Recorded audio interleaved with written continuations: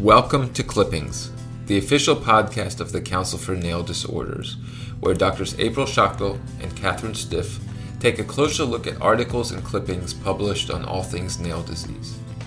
Listeners can suggest articles for this podcast or topics of discussion by sending an email to kristen.cnd@gmail.com. Thank you for listening. Hello and welcome to episode 28 of the Clippings podcast, where we review nail papers and share them with you.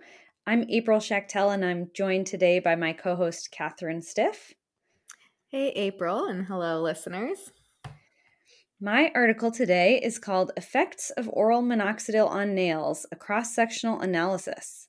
The authors are Alsalhi, Betty Nguyen, Brian Morrison, Iran Gwillim, and Antonella Tosti, and it's in the February 2023 issue of the International Journal of Dermatology.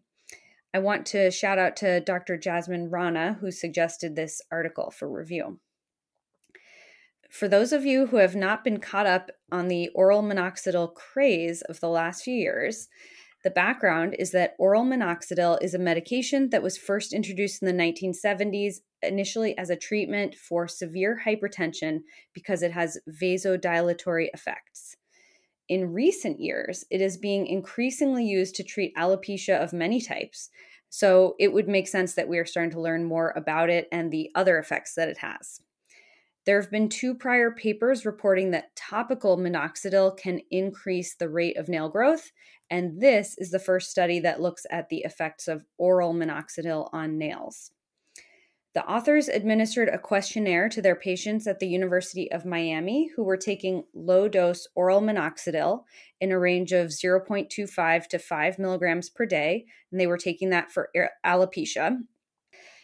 74 patients were invited to participate, and 100% of those agreed to complete the questionnaire, and 90% returned the completed survey, which is a good response rate. Patients were excluded if they returned an incomplete questionnaire or if they reported that they were taking another medication that could affect their nails or had had a change in occupation, a change in grooming habits, or a change in dietary pattern. 2 of the patients had a history of toenail onychomycosis, but otherwise these were patients with reportedly healthy nails who were being seen again for their alopecia. 53% of the patients reported that their nails grew more quickly after starting oral minoxidil. 38% reported that their nails were stronger, and 36% reported that their nails looked nicer. The median dose of minoxidil for patients who noticed nail improvements was greater than the patients who didn't notice nail improvements, but this was not statistically significant. The study has several limitations, largely being an observational study with a small sample size and potential for reporting bias. However, it's an exciting first study in this direction. I find it quite feasible to believe that through vasodilation properties, oral minoxidil or topical could lead to an increased blood supply and therefore faster nail growth.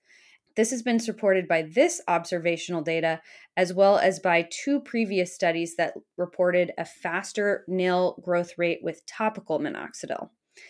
In one of those studies, 32 patients used minoxidil 5% twice per day and had an average nail growth rate of 4.3 millimeters a month compared to a group who did not use topical minoxidil and had a nail growth rate of 3.9 millimeters per month. Topical and oral minoxidil may both represent interesting treatment options for a variety of nail disorders in the future. I could see these being used anywhere from brittle nails to potentially yellow nail syndrome and perhaps even inflammatory conditions like psoriasis or lichen planus. All right. Yes, I am glad these authors pointed out this potential beneficial effect. And I think studying nail growth is not easy, but hopefully future investigations on oral minoxidil will also monitor nail growth. Good idea. All right, Catherine, tell us what you read about. Okay, today I will discuss ingrown toenails or onychocryptosis. I chose the article Using Dental Floss, Pick an Alternative Packing Material for Ingrown Toenails, a video demonstration by Drs. Sun, Lan, Tsai, and Lin. He published ahead of print in the Journal of American Academy of Dermatology in April 2023. Now you'll have to go online to watch the video, which is not yet published. I think it will be released once the article is fully released in print. But today I'll describe these pearls and also provide an overview of the etiology and treatment of ingrown nails, as discussed in Dr. Haneke's article, Controversies in the Treatment of Ingrown Nails, published in Dermatology Research and Practice in 2012. Now, the most common form of ingrown nails is distal lateral ingrowing. The lateral nail groove pierces the epidermis as the nail grows forward, causing a foreign body reaction with inflammation, granulation tissue, bacterial colonization, and eventually infection. Precipitating factors include improper trimming of the nail, a bulbous toe or hypertrophy of the nail bed, increased pressure from pointed shoes, congenital or traumatic nail deformities, certain medications, and bunion deformity. Patients should be counseled to trim their nails with a square cut and avoid V cuts, round cuts, or extremely short cutting of nails. Surgical treatment methods include partial nail avulsion with or without chemical matrixectomy, total nail avulsion, lateral matrix horn excision, reduction and removal of the lateral nail fold. Newer CO2 laser to the matrix has been used, and correction of foot deformities such as a bunionectomy. Now, prior to surgery, you should check pedal pulses to ensure they have adequate blood supply. In patients with peripheral vascular disease, you may not want to use lidocaine with epinephrine.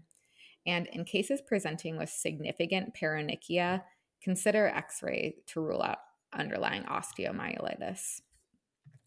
Today, I'll dive further into a couple of the conservative treatment options for patients presenting with mild ingrown nails. These include topical urea under occlusion, gutter splinting, taping, bracing, and packing. Now, these methods require patient education as the patient needs to repeat the procedure at home. With packing, traditionally, a wisp of cotton is inserted between the corner of the nail and the nail fold, with increasing amounts of cotton inserted each day. This procedure provides immediate pain relief for the patient.